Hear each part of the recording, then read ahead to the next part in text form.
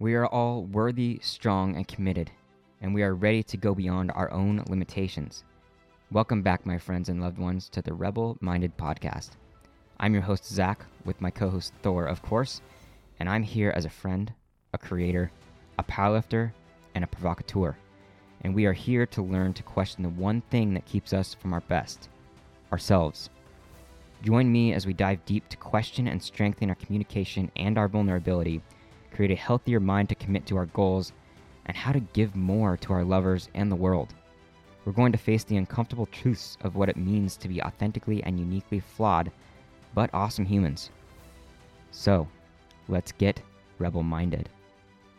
Also, I'll bring in stories of all things powerlifting, Thor shenanigans, and probably some embarrassing mishaps. Let's do this. What up, humans? Are you a powerlifter too? Then why are we not friends?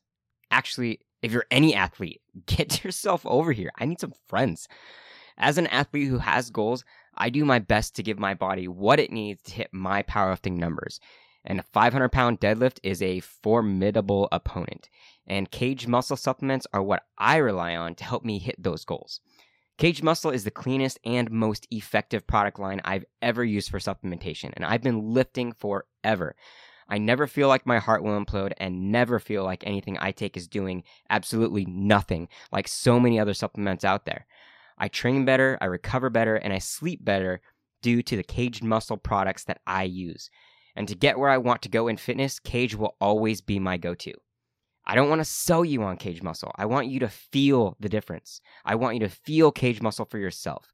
So if you're looking for trying something new and very effective in your supplementation routine, make sure to get 15% off when you use my code HAMSTER15 at checkout. That's HAMSTER 15 when you check out. Let's go hit some numbers, shall we? Welcome everybody back to the RMP. Oh man, it's crazy world we live in right now. It's a crazy world. I spent all week writing and rewriting this particular episode. So I apologize for its late introduction to the podcast.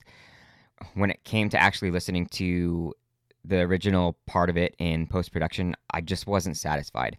Something in my own voice was disruptive. It was like I was out to destroy rather than heal, if that makes sense. And I get in these modes sometimes. I think we all do when we get carried away with what we hear, with what things that cause us pain, things that cause us disruption in our own life, and we seek to remedy that, but a lot of times we do it out of emotion. So I literally got through less than 10 minutes when I decided that it wasn't right for this episode this week. So I reemphasize, I apologize to my listeners for delaying it, but I had to assess what I was saying and make sure that I wasn't getting off of my own track. My passion and my job is not to burn and to destroy the wrongdoers. It's not. It's been a constant reminder to myself that I'm here to be honest with what's going on, but to give out inspiration for growth. We're not here to focus on what's going wrong. We're here to focus on what we have to do to make things right for ourselves and for the people around us. And it's a very fine line. It can get very confusing sometimes. So just because it's a priority to question the world, we also need to do it from neutral ground, in my opinion, because actual growth and progress is far easier when we do it from that space. Trying to build something, trying to be valuable, trying to be powerful and courageous, it can't really be done from the point of victimhood, from blame and resentment. Because in our anger with the external chaos that's going on, we have to deconstruct our negative bias before we can actually create positivity. We have to move from a mindset of wanting to tear down to one that is meant to build. So we're exhausting ourselves from coming from a negative high into our neutrality just so we can go positive. And it doesn't really work that way, or it doesn't work efficiently that way when we think logically. It's easy to be in pain and fear and be mad with the world. I get it. But it's that much harder to move to the arena of wanting to help it. You're a far more powerful human when you recognize the issues but focus on the remedies. If we give too much time and energy to the issues, then we take away that much time and energy we could be using on moving away from them. The difficulty of being human, you know?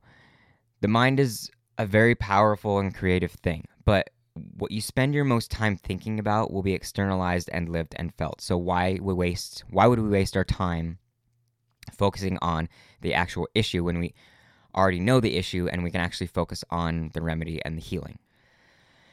So which would you rather do? You know, when you question yourself, which would you honestly rather do? Which sounds like it's less exhausting? Which sounds like it's more powerful?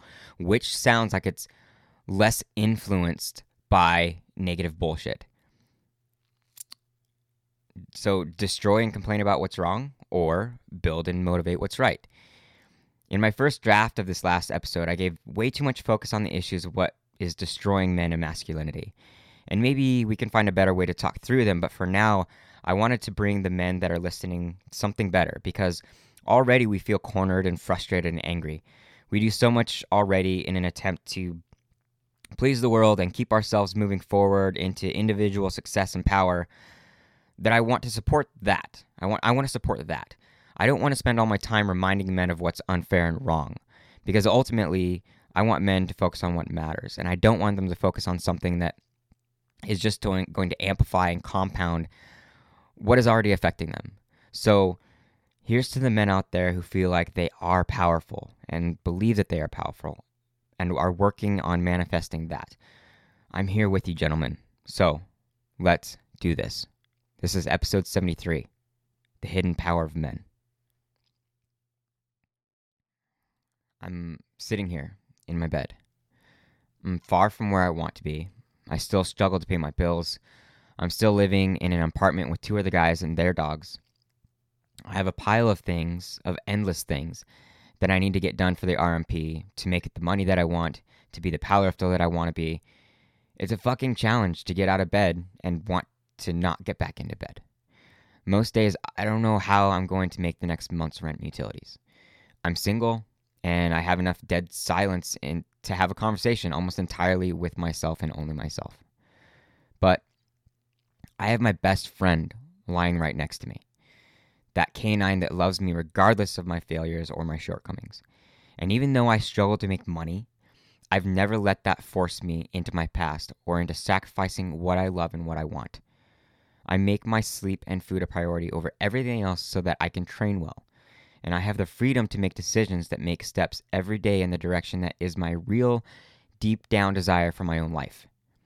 I have not hope, but belief in the value that I can give to the world around me, the people that will love me and gravitate towards me and would help me with anything if I asked them to. Because of my own drive to make myself a better human and a better man, I forced the past version of me to melt away piece by piece. And you know what? It hasn't been about being the best. It's been about being my best. It's not about shadowing out other men to make myself more appealing or more attractive than they are. For me, it's not about being dominant. It's about being powerful. It's not about being intimidating. It's about being respected. It's not about being irresistible. It's about being desirable.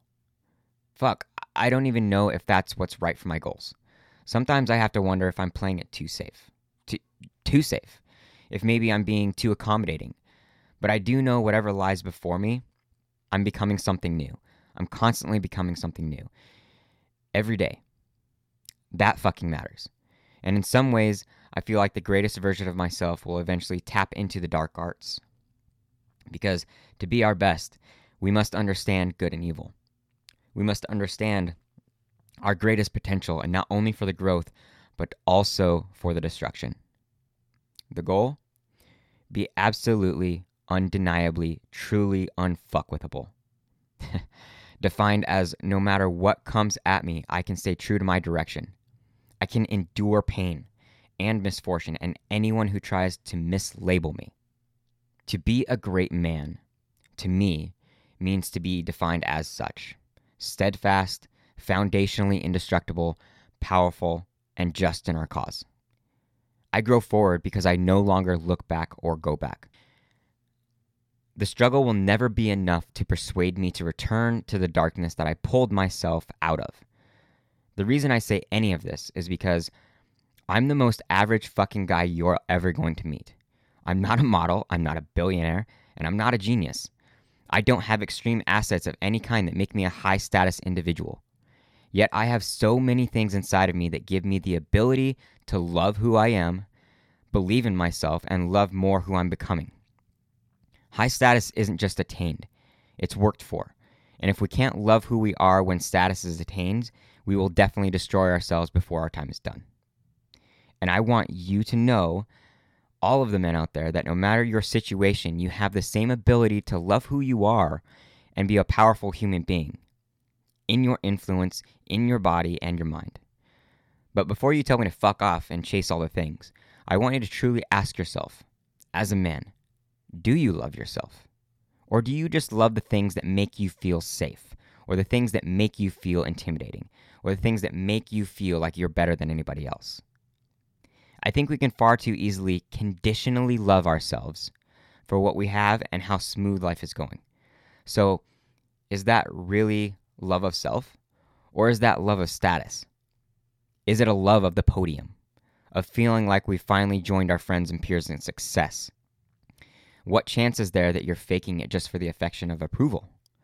What chance is there that you're actually ignoring your own desires and aspirations and love and soul of life just because you stand next to others on that podium? I'm not here to question what you do, only why you do it. Before I knew that I was fooling myself, I had plenty of money, an obsession with the gym, my car and my home, and finding my forever wife. But what I didn't realize was the black fucking hole in the middle of my chest. The one that was so ever present, I had no idea it existed. A hole that was trying to fill itself with great sex, fast machines, 6% body fat, and the fantasy of 2 kids and a sexy wife and enjoying vacations and, well, great sex, wherever. Seems pretty fucking shallow, right? That's because it was. Not because these aren't great things, but because I expected for everything to be perfect and happy and easy, and expect everything to come from those few handfuls of life. Then the inevitable end came, because things got serious and I couldn't handle it. I gave up everything and left a wave of collateral damage in my waking path.